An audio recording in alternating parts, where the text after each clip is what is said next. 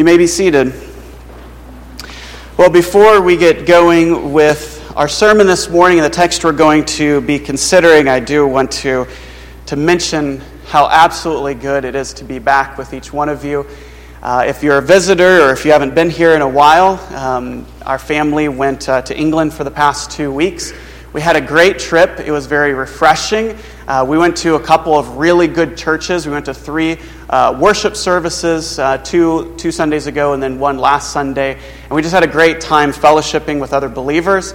We had a great time just getting to know other Christians and brothers and sisters in Christ. But we really missed you guys. And I don't say that so you can pat yourself on the back or anything like that. We really, really missed you all. We're just reminded how good it is to be in a covenant body of believers, to where we hold one another accountable, to where we encourage one another. We know each other's faults, and yet we still love one another. That is priceless. And we were really excited to come back. So we enjoyed our trip, but we're glad to be back. If you want to hear about our trip at all, or if you want to know about the churches that we visited, we went to Charles Spurgeon's former church, for instance, I'd love to talk to you afterwards and tell you more about that.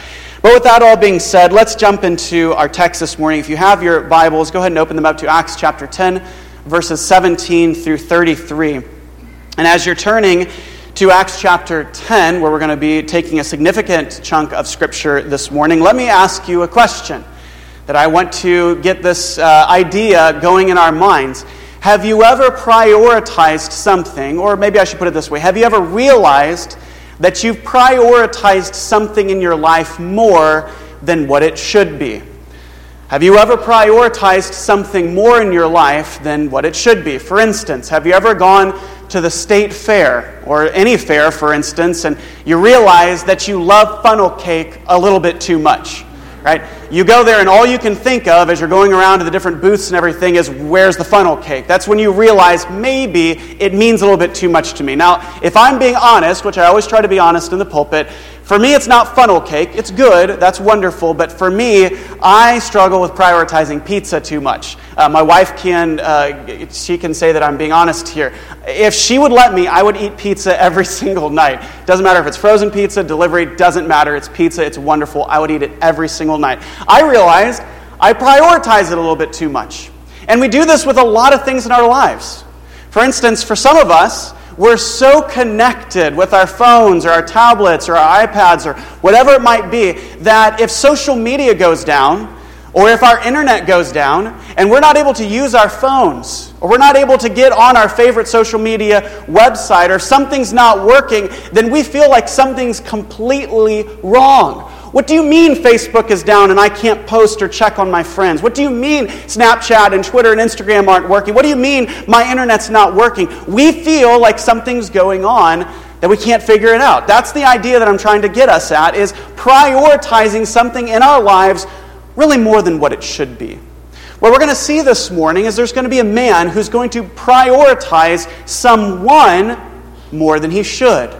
And the idea of what we're going to talk about is how you and I do the exact same thing all the time. How we are just as guilty as the man in our text is just as guilty of doing, of worshiping that which we must not worship. The title of my sermon is Humanity Called to Worship and Holiness. Humanity called to worship and holiness. Our text is Acts chapter 10, verses 17 through 33. Will you follow along as I read our text this morning? Starting in verse 17, the author of Acts, Luke, tells us, "Now while Peter was greatly perplexed in mind as to what the vision which he had seen might be, behold, the men who had been sent by Cornelius, having asked directions for Simon's house, appeared at the gate. And calling out, they were asking whether Simon, who was also called Peter, was staying there. While Peter was reflecting on the vision, the Spirit said to him, 'Behold, 3 men are looking for you. But get up, go downstairs, and accompany them without misgivings, for I have sent them myself.' Peter went down to the men and said, 'Behold, I am the one you are looking for. What is the reason for which you have come?' They said, 'Cornelius, a centurion, a righteous and God-fearing man, well spoken of by the entire nation of the Jews, was divinely directed by a holy angel to send for you to come to his house and hear a message from you.' So he invited them in and gave them lodging. And on the next day he got up and went away with them, and some of the brethren from Joppa accompanied him.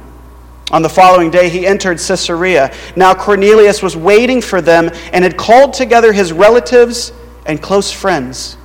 When Peter entered, Cornelius met him and fell at his feet and worshipped him.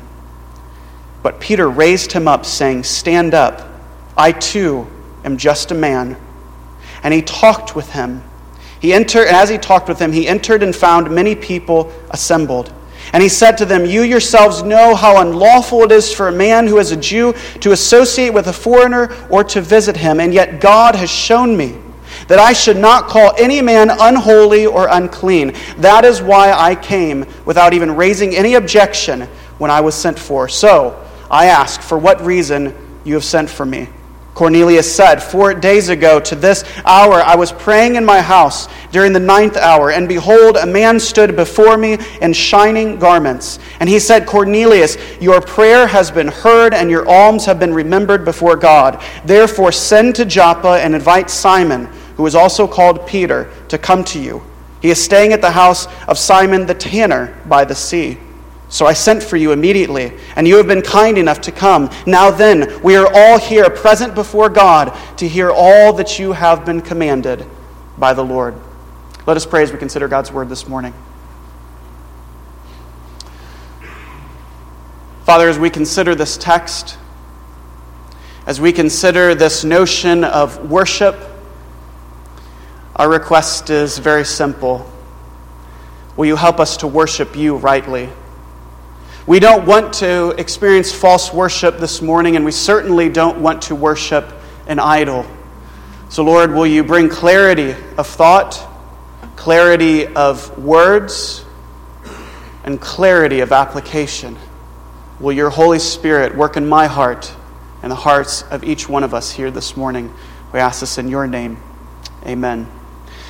Now, I'm fully aware that we're jumping back into Acts chapter 10, which it was 3 weeks ago now that we took a step out of, and we had two of our young men preach the past couple of weeks. I'm very aware that it's been a while. Even if you were here last, when we were here in Acts chapter 10, it might be a while for us to think, okay, what's happening in Acts chapter 10? We might remember that Peter had a vision. We might remember that Cornelius had a vision. But we're trying to get back into our minds what's happening here in our text. And I'm sure that someone might be here and thinking, oh my goodness, that's a lot of verses that we're going to be covering this morning. It is, but a lot of it is just simply review. A lot of these verses are just telling us what we already know, and therefore we can breeze by them a little bit more quickly. In verses 17 through 24 of Acts chapter 10, we see that more or less there's this rehashing or synopsis of what's already happened. We're told in verses 17 and 18 that the people that Cornelius had sent after receiving his vision from the angel arrive here in Joppa. These servants and this soldier arrive, and we saw that in verse 7 and 8 a couple weeks ago, so about a month ago now, that those people were sent out by Cornelius to find this man Peter.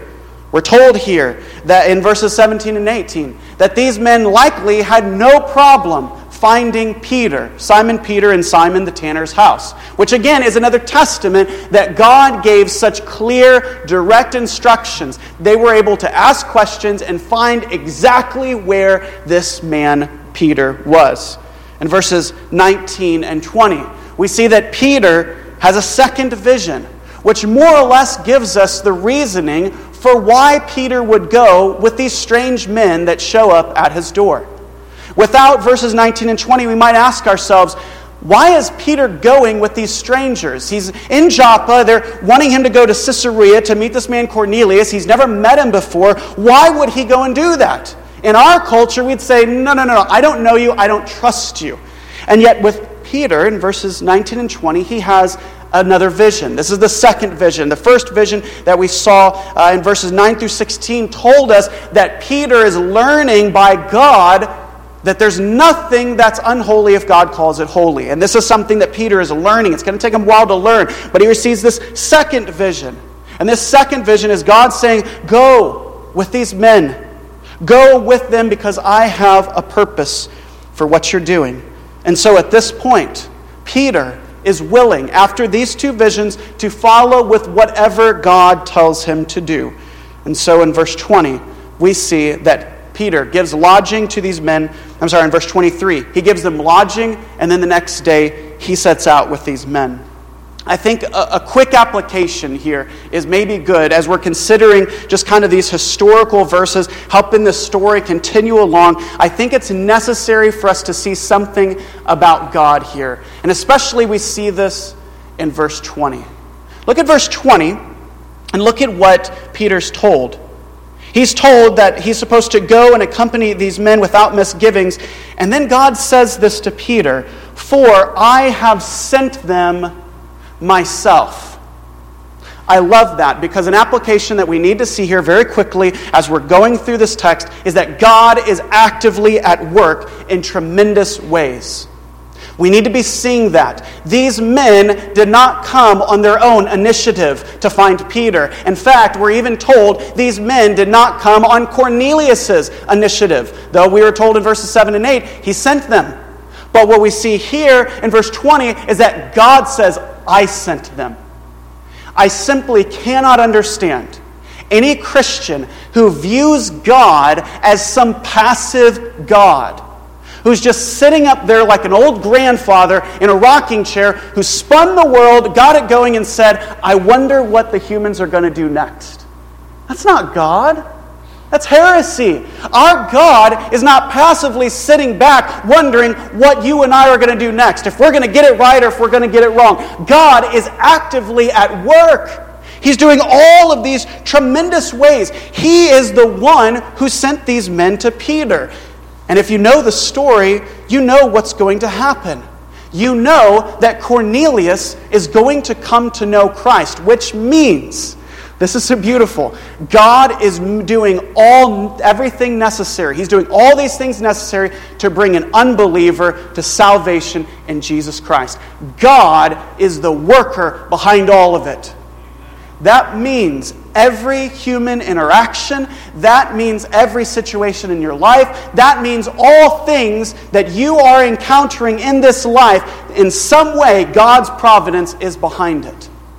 God is using that commercial that you saw on TV yesterday. He's using that conversation that you had with a friend. He's using that Bible passage that you read the other day. And He's even using that thought. As long as that thought did not lead to sin, He is using that for His purposes and for His glory.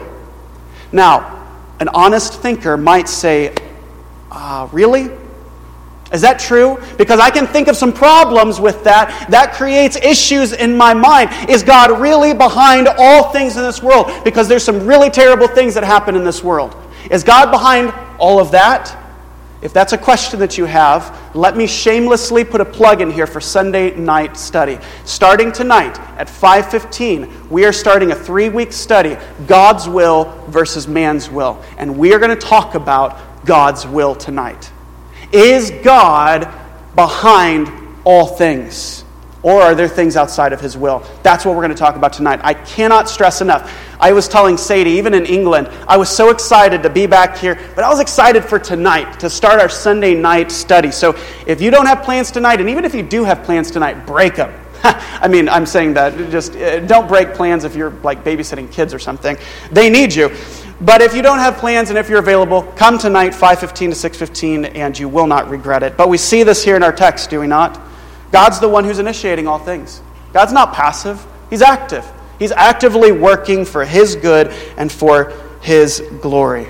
And we see through this that God's timing is perfect. We continue here in verses 21 to 23, more or less concluding this historical section.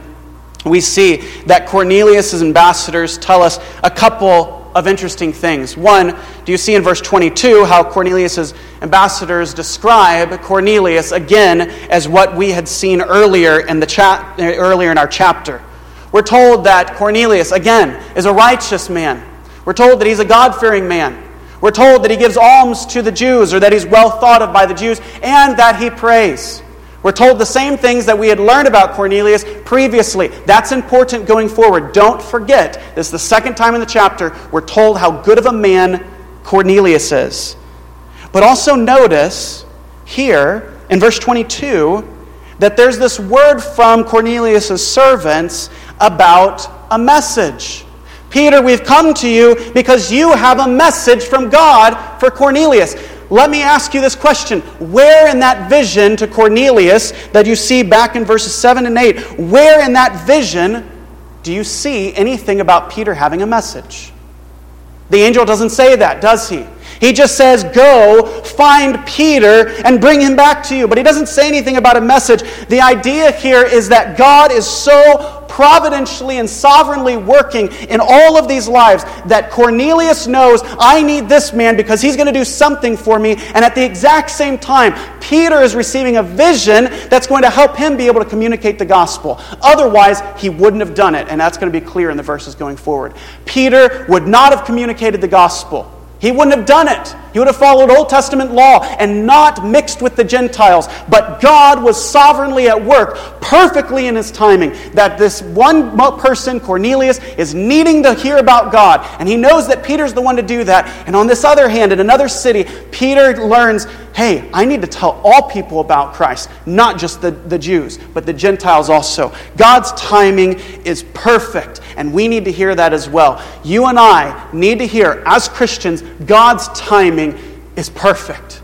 God does not make mistakes in His timing. Now, that's difficult for us to hear, because if you're like me, you've prayed at times in your life, and it seems like God has not answered those prayers. Certainly not in the timing that you want. But listen to what the psalmist says in Psalm 27:14. He says, wait for the Lord.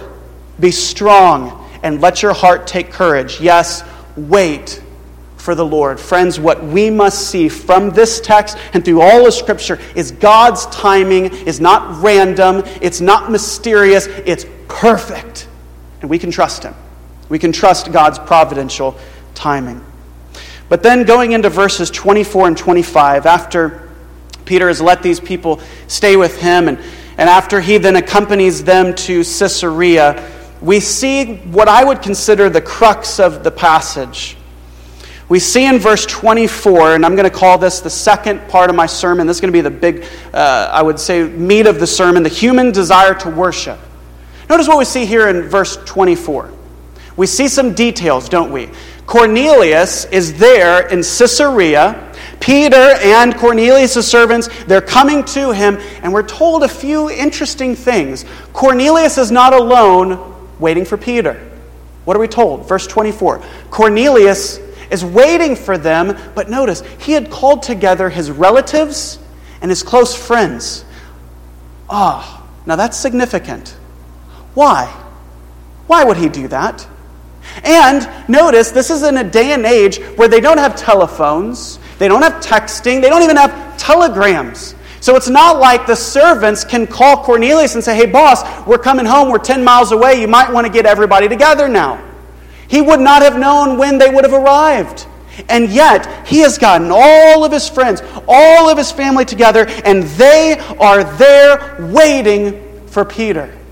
They are waiting because something significant, they believe, is going to happen.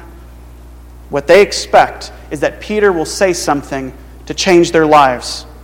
And that's exactly what Cornelius tells Peter in verses 30 through 33. I know I'm jumping a little bit ahead. We're going to come back, but in verses 30 through 33, isn't that what Cornelius says? He recounts the vision that he had. He says, I'm ready now, we're waiting, we're ready for whatever you're going to tell us. He says in verse 33 that they're prepared to hear all that you have been commanded by the Lord. What we're seeing here is that Cornelius is putting heavy emphasis on whatever this man Peter is going to be saying. And we see that very clearly in verse 30 through 33. But when we go back in to verse 24 and 25, we see that he's joined everyone together. And then in verse 25, notice what we're told. When Peter entered, Cornelius met him and fell at his feet and worshipped him. The Greek word there, worship, that's translated in my Bible, it's this idea of prostrated in reverence. Now, you and I are not from a country where we think very highly of kings and queens. Sadie and I just went to a country where they do think very highly of kings and queens. And this idea of when you would come before a sovereign, a monarch, right? If you go before the queen, you don't just stride up there saying, "Hey, how you doing?" You go up there and you bow low. You humble yourself. "I am not worthy. Your power, queen, is greater than mine. It is me who is honored by your presence, not you honored by mine." And that is the idea here. That what Cornelius is doing, he is humbling himself before a man. That's what he's doing. A man has come before him, and he is worshiping him. He's prostrating himself in reverence, humbling himself. Now, I think there's two things we need to see here. Two things that we must see. The first of which is, if there's any uncertainty whether Cornelius knows Christ in salvation, if there's any uncertainty whether this man is a Christian, we have complete affirmation he doesn't. Right? Look at verse 25. Is that what a Christian does? Does a Christian who has been changed by Christ, who is humbly submitting to Christ alone, worship a man? Well, no. That's not what it should be. And yet that's what Cornelius is doing. But notice this. Remember a few moments ago I said, pay attention to the description of Cornelius. What were we told about Cornelius? That he's a jerk? That he's mean? That he's a sinner? That he does terrible things and everybody hates him? He's a good moral man. He's an upstanding man. He would be what any of us would consider a wonderful person, a good, upstanding citizen of society. And probably for many of us, we would say, this man's a Christian. He's more Christian than I am. Notice what we're told. He fears God. He gives charitably. He prays to God. And yet, he's an unbeliever. Now, that might cause concern in your mind. Wait, how can a person fear God and yet be not saved? How can a person give charitably to, especially to God's people, the Jews, and then still not be saved? And how can someone pray to God and not be saved? How is any of that possible? Well, it's possible because Scripture says so. How can you fear God and not be saved? Let me subscribe to you. James chapter 2, verse 19. We're told that demons also believe, and what? They shudder. Fear. They fear God. And they believe in God. And yet, they are not saved. So just believing in God, fearing God is not enough? Absolutely right, it's not enough. What about doing good works? What about giving of myself, my time, my money, my things? Romans chapter 4, verse 4 says, "Now to the one who works, his wage is not credited to him as favor." Your wages aren't enough. The good things that you do are not enough. Living a good moral life is not enough. That's not enough to be a Christian. What about praying? Surely if I pray to the Lord, surely that makes me right with God. Well, in John chapter 9, verse 31, a formerly blind man was healed by Jesus, and this is what he testified, saying, "We know that God does not hear sinners." God doesn't hear the prayers, the cries, the pleas of sinners. He doesn't. He only hears his people. So praying, therefore, is not enough. So, what we need to be seeing here with this first observation by Cornelius worshiping Peter is that any external morality not preceded by internal gospel transformation means nothing. Let me repeat that. And if you're taking notes, try to get this down. Any external morality, doing good things, living a good life, being a good person, if it's not preceded first by gospel transformation, means nothing. That means coming to church means nothing without internal gospel transformation. Without submitting yourself to Christ and repenting, confessing of your sin, and coming to Him in faith and believing and trusting that He died for you on the cross for your sins, if that hasn't happened, if you have not responded to Christ in that regard, and everything in your life has changed because of that, then you do not know Jesus Christ. That is what we're seeing here with Cornelius. He doesn't know Christ, therefore he doesn't know God. He fears God, but he doesn't know him. He tries to obey God by giving charitably and praying, but he doesn't know him. I wonder, are any of us here in that same boat with Cornelius? Do we do the right and good things? Do we live good moral lives, and yet we don't know Christ? We give lip service to him, but we don't know him. That's what we're seeing here with Cornelius. But secondly, and this is going to be the thrust of the rest of our time together, what we see here, verse 25, Cornelius worshiping Peter, is that Cornelius, like you and me, Cornelius wanted to worship that which he could see and understand rather than what he couldn't see and what he couldn't understand.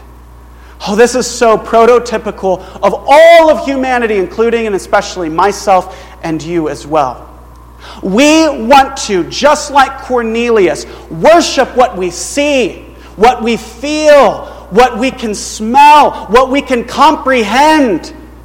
And yet if there's something that we can't see, we can't fully comprehend, well, I don't know about that, right? And so what we do is we create idols. And that's what idolatry is.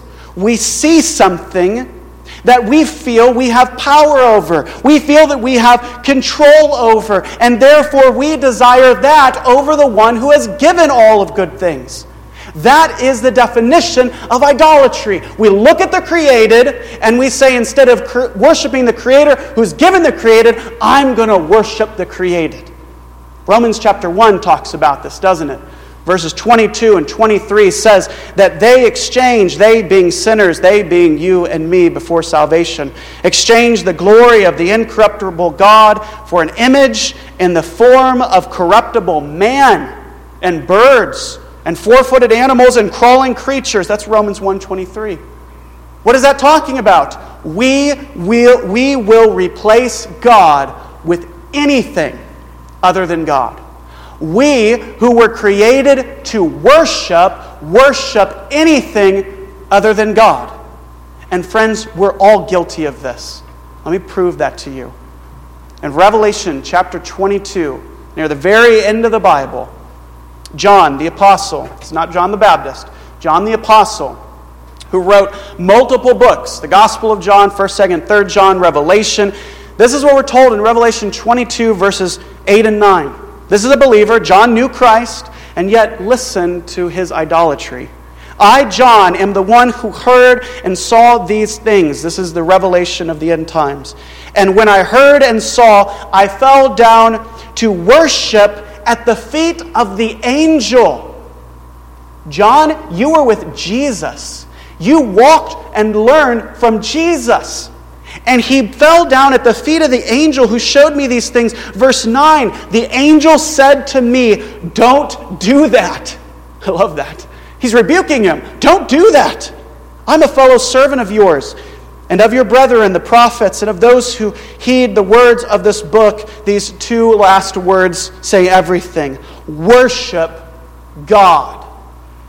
Don't worship anything that's created. Worship the one who is more powerful over everything. And yet you and I, we're just like Cornelius. We want to worship the things that we see and comprehend, when in reality, if you are in Christ, you are called to worship a God that you will never fully comprehend. And you ask, how can I do that?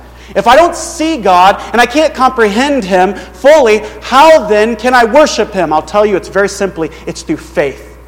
That's what faith is. That's what faith is. Faith in God's promises, faith in God's goodness, faith in God's mercy and grace given to us because of all that He's done for us through Christ. That is what we're called to do. And yet Cornelius is showing us an example of what not to do.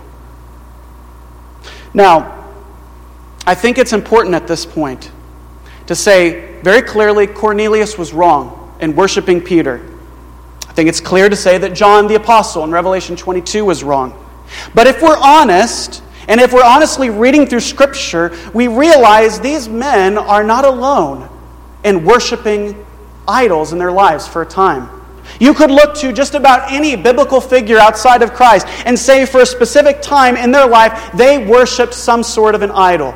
You could look to the Israelites, who obeyed God in many ways and did wonderful things, and yet when they went into the desert, what did they do? They made a golden calf.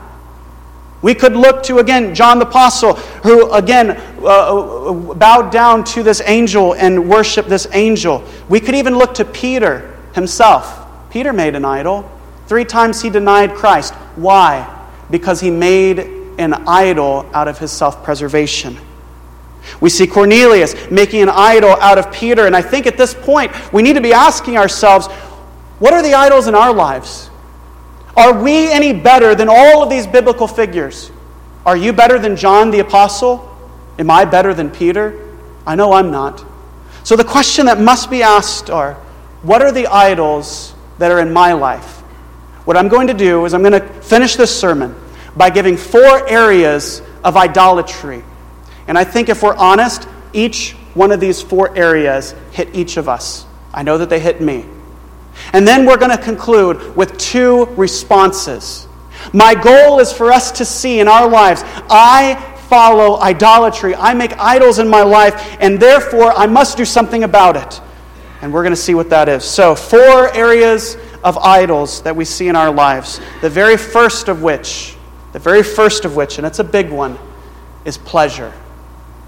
The first area of idolatry that you and I have in our lives is that we make pleasure an idol. Now, I know this is a difficult thing to talk about, but it's absolutely necessary for us to talk about. And let me get into a little bit of specifics. For some of us, our idol of pleasure might be considered vices. That might be for some of us. Let's be honest here. Some of you struggle with alcohol. In some way, alcohol, either past or in your present, is an idol for you. It means too much to you. Maybe for others of you, it might be pornography or masturbation. It might be illegal drugs. It might be something that you just can't seem to get over. Something that means too much to you. It's too much. That's an idol in your life. Now, I can imagine that for some of us here, maybe we don't struggle with the things I just mentioned, and we might say, whew, okay, good, he's not going to talk about any things that I might be struggling with. Maybe yours idol is not those big, obvious sins, and they might just be smaller sins. And we try to excuse these seemingly smaller sins away, don't we? Perhaps your sin of idolatry is gluttony. Food means too much to you. Let me just step aside for a second. I don't know why I step aside. Let me just be honest with you. My wife can back me up on this. I struggle with this sin, okay? I'm not just trying to make you all feel bad. This is for me. I've struggled with gluttony in my life. And maybe you have too. Food means too much to you. It has to me. Maybe an idol in your life is you have to be in the know. You love being the first person to hear something. You want to be the one who knows something before somebody else does. And you love gossip. That's idolatry. Perhaps you like getting away with things. You get a rush when you get away with something. It doesn't have to be stealing, but you get away with something. And you do it deceitfully.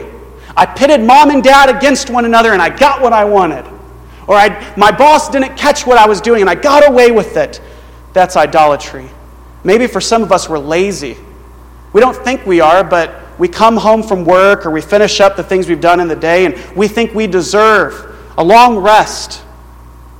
We think that we deserve to take time off where we can just check out. That can become idolatry, and it is for many of us. And for others of us, mindless entertainment is idolatry. It's idolatry of pleasure.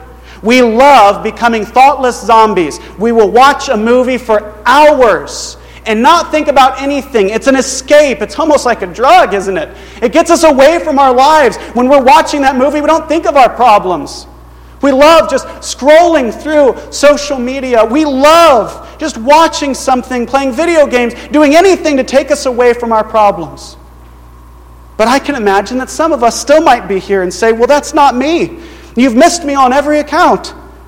Well then, let us get all of our toes on this one. Still talking about the idols of pleasure. For all of us, we take good, godly pleasures, and there are many good, godly pleasures in this life. Very good, many things. But we take those good, godly pleasures and we prioritize them over the Lord. A good, godly pleasure, like spending time with family and friends, we can prioritize that over God.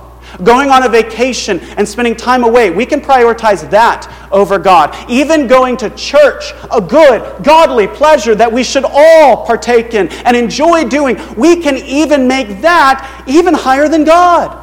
And that is idolatry. Did you know that coming to church could actually be idolatry if in your heart it means more to you than Christ? That's what we do. We take pleasure, whether it's bad pleasure or good pleasure, and we want more. We want more. And it doesn't take us to Christ. It doesn't lead us to praising the Lord. It leads us to praise ourselves and the things that we're doing. That is our first type of idolatry. That is the sins of pleasure. But we move on to the second. Let me be so bold as to list a second type of idolatry that you and I have in our lives. And that is this notion of safety and security. We follow the idolatrous way of believing and prioritizing and prizing safety and security.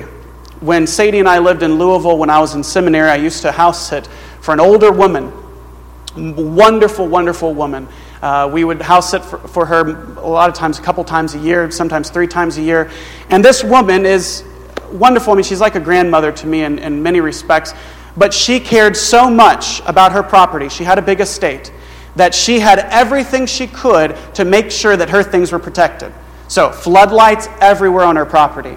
She had an up-to-date security system. If you weren't supposed to be there, you weren't going to be in there. And the biggest thing was she would never leave the house without somebody being in the house overnight. So if she was gone, even for one night, somebody had to be there. There was even one time when she thought she heard a sound outside, and she called me over at, I think, 9 o'clock at night, and I spent the night over there just to make sure that nobody broke into her house. Now, you might consider that paranoia, and it might be. And you might say, well, goodness, I don't have a large estate. I don't have that, so obviously this idolatry is not for me. Well, no, you might not have an estate. But a lot of times, the idolatry of safety and security for us boils down to one little thing, a little list of numbers, your net worth. That's where we get our safety and security, isn't it?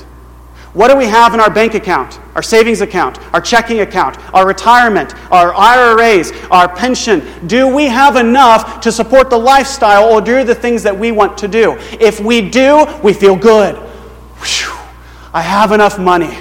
And if we don't, what can I do to get enough money? What can I do to get to that point in my life of making sure that I can do all that I need to do? That is idolatry. It's not a bad thing to work hard. It's not a bad thing to save your wages, but it is a bad thing when your safety and security comes from your wages.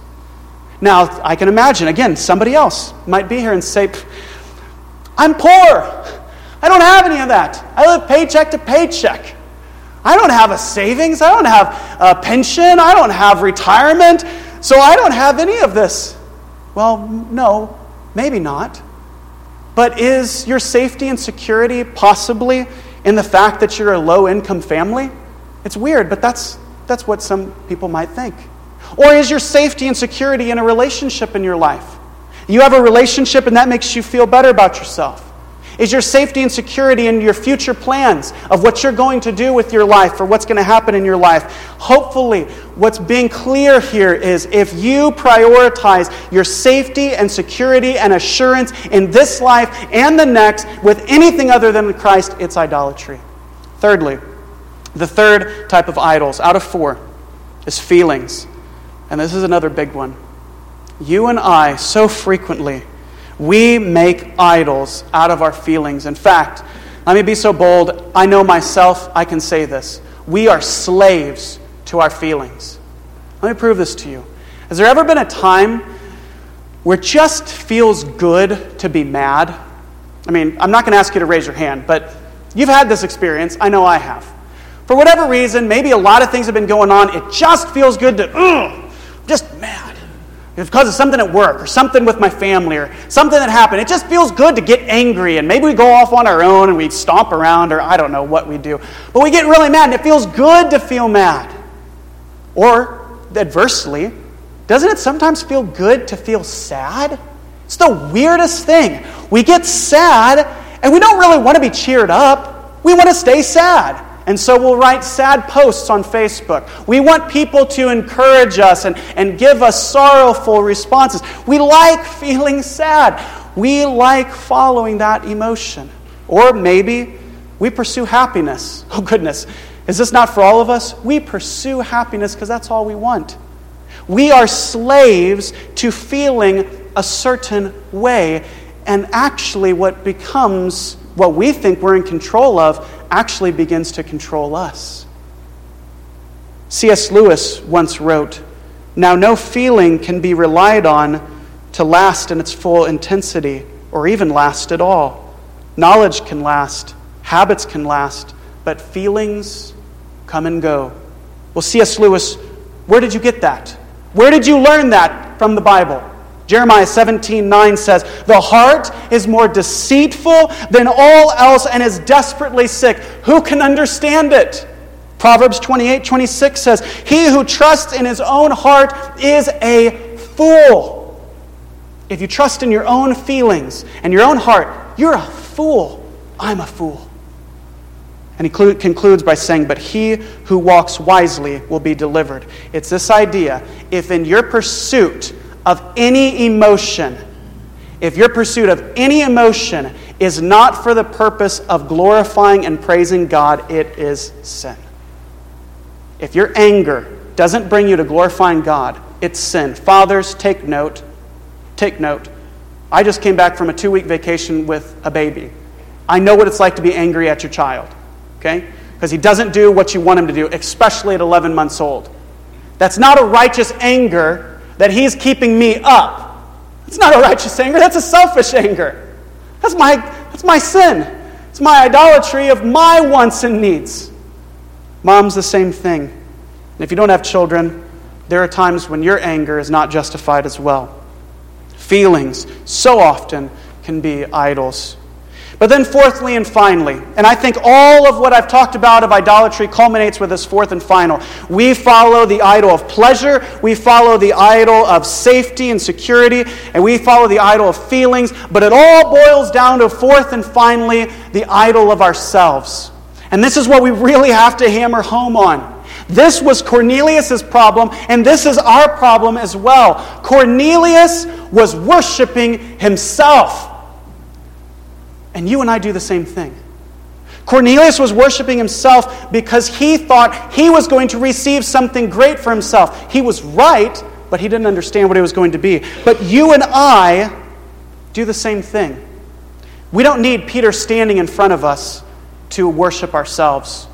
We don't need a golden calf in order to have idolatry. We don't need any sort of crucifix, any sort of precious mineral or precious stone. What we need in order for idolatry is one thing. It's you. And it's me. All I need for idolatry is me. All you need is you. That's it. We need nothing else. We're like the little child, right? Okay, so I'm a father. I have 11, almost 12-month, almost a year-old son. Let me tell you, I did not teach that boy to have hissy fits or to get angry and upset when we try to do things or make him eat something that he doesn't want to eat. Nobody had to teach my son that if he doesn't like broccoli, he can throw it on the ground. And he does that. He's to that stage. He throws things away that he doesn't want. If he doesn't want to go to bed, guess what he does? He doesn't say, "Mom and Dad, please don't let me go to bed. I don't want to." He cries. Why? He's throwing a temper tantrum. Because he says, "I want what I want." I mean, this is something that comes to us from birth. From birth, we want what we want. We want it to be for ourselves. I don't like this, therefore I'm going to cry. I'm going to put a fuss up. And we do the exact same thing. When sin that is born when we are born in us It just matures in our hearts. And instead of you and I throwing fits and screaming and crying like we did as a baby, what you and I do when we become adults is we worship ourselves with everything we have. You know what's tragic is an adult who only lives for himself or herself. How do they spend their time? On their things that they love to do. Their hobbies. Their pleasures, their joys. That's tragic. That's the same thing as my son crying when he doesn't get his way. The only difference is they're able to do what they want. It's tragic when an adult spends their money on just the things that they want to do. That's tragic. It's tragic when a person says, I want this in my life. I hear this all the time. I only want to have 2 children. Why? Did God tell you in direct, specific revelation that you're only supposed to have 2 children? Did God tell you you're not supposed to have any children? Or should we be saying as Christians, I'm open to whatever God says? What we do, friends, please hear this as clearly as possible, is we say what we want, what we desire, and we portray that to everything else. We worship ourselves. We need to stop saying, I want this, I want that, or we want this. The question has to be, what does God want? And if that's not our question, then friends, we're living in idolatry. I love the way that John Piper puts this in his book, Don't Waste Your Life. Powerful words, powerful words. And if you haven't read this book, Don't Waste Your Life, I really would highly recommend it. I have a couple of copies that if you're serious about wanting to read it, please talk to me. He has this notion that yours and my life is not about ourselves. It's not about us, it's about God. Piper says, God created me and you to live with a single, all-embracing, all-transforming passion, namely a passion to glorify God by enjoying and displaying His supreme excellence in all the spheres of life. And elsewhere, later in the book, he says this, and please hear these words. Life is wasted. Life is wasted if we do not grasp the glory of the cross, if we do not cherish it for the treasure that it is, and cleave to it as the highest price of every pleasure and the deepest comfort in every pain. What was once foolishness to us, a crucified God, must become our wisdom and our power and our only boast in this world. When talking about the sin of making ourselves an idol, Christian, we must understand your life is not your own. Don't believe the lie from Satan himself that your life is about you. It's not. Listen to 1 Corinthians 6:19 through 20. Or do you not know that your body is a temple of the Holy Spirit who is within you, whom you have from God, and that you are not your own? For you have been bought with a price. That's Christ's life. Therefore, glorify God in your body. Christians, don't follow what Cornelius did. Don't worship anything other than the Lord. Your life has been bought with the price of Christ's life. Don't worship yourself, but worship the Lord. Well, this leads us, in our conclusion, to one final question. My prayer is at this point, if you're like me, you're saying to yourself, being honest with yourself, the Spirit's working in your heart enough to the point that you say, okay, I have idols in my life. I'm guilty. The stamp of guilt is all over me. I have idols. I'm guilty of the sin of idolatry. The one last question for us to ask in closing is, what do I do now? If this is true, that the things that we have talked about are by God's Spirit, He's brought into your heart other things that we haven't even talked about that are in your life, you've realized, I'm guilty of this. The only question that remains is, what do I do? Friends, the gospel demands a response each and every time it's presented. Each and every time we hear the gospel, we either agree with it and obey with it, or we disagree with it and we disobey it. The question is, for us this morning, what are we going to do?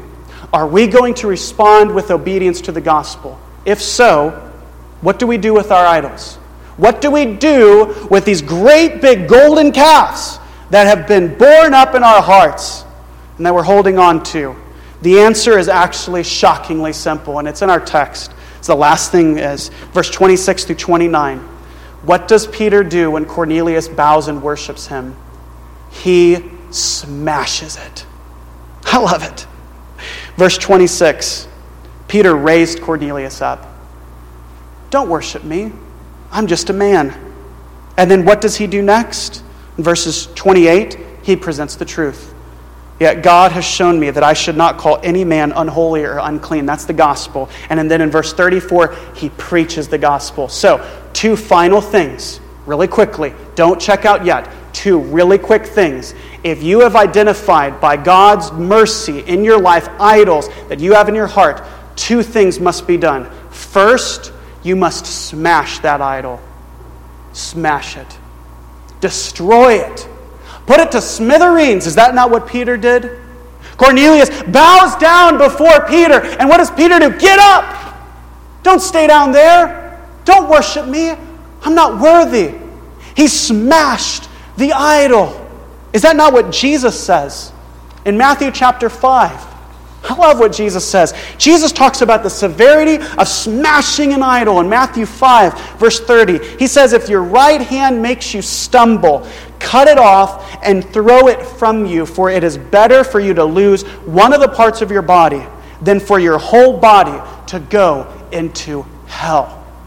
Wait, Jesus, I'm sorry. I thought that this Sermon on the Mount was all about love and turning the other cheek and the Beatitudes and the Golden Rule and all of these wonderful, kind things. And yet you're telling me, Jesus, that I'm prioritizing something in my life more than Christ, and you're saying, cut it off? Absolutely. Let me ask you this. What happened to the golden calf? After Moses came down with Mount Sinai, the law of God sees the sin of the people. What happens in Exodus 32? The golden calf is destroyed. It's not set aside as a token of remembrance. It's destroyed. Done away with. What about King Josiah? When he became king over Israel, they had forgotten God's word. There were false idols. And in 2 Kings 23, he destroyed them. Friends, do not forget. If you identify idolatry in your life, it continues to be idolatry unless you smash it and you destroy it and you are done with it. If you let it, even just a sliver, remain in your heart, I'll destroy it except for a little bit, you're holding on to it. And it's still idolatry. And you're still guilty of sin before God. We smash it and it's replaced by truth. And this is the second thing. We smash the idols, we replace it by truth. That's what Peter did. He presented God's word, and that's what we must do as well. Friends, there is hope. If you're like me, you've had idols in your life, and you still have idols in your life. Sometimes they're big idols that are at the forefront of your mind, and sometimes they're in the back. But if you're like me, I've struggled with sin before in many grievous ways. I thought I was isolated. I thought that there wasn't any hope. The only hope for a sinner enslaved to his or her idolatry is having honesty and opening before God by smashing the idols, coming before the Lord and saying, fill me with your mercy and truth. Going to other Christians to help identify, what do you see in my life? And replacing it with godliness, holiness, righteousness, and being more like Christ. Friend, you're not isolated. You have hope. There is certainty. Therefore, worship the Lord with your life.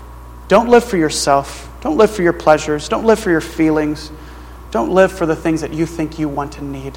Instead, live for the Lord. Friends, if you don't know this Christ, if you've realized that the idols are actually what you're worshiping, then right now, this morning, you must come to Christ in salvation, because there might not be another opportunity in your life. And if you are a Christian and you have identified, I'm still sinning in this way, then confess and repent before your Lord and Savior this morning. And may we, God's people, be ever changed, that we're always smashing idols and always responding with truth, always responding with the grace of God, and always living more like Christ and less like the world. Let's pray. Father, thank you. Thank you for your word this morning from Acts chapter 10. Thank you for the example that Cornelius set before us of what not to do. And as we know at the end of the story, this man is going to come to know you in salvation. What a firm reminder that every Christian makes mistakes. We always do things that we shouldn't do, but yet that's not the realm that we live in. We don't continue excusing our sin, but we come to you in repentance. Come to you confessing the things that we have done wrong and asking for forgiveness, and then going and living like Christ. So Lord, will you work in our hearts this morning? Will you continue working in my heart? Will you continue to convict me of my sin and make me more holy? Father, will you work in this body of believers? And may we live for your glory in all that we say and do. In your name, amen. Our song of response is hymn number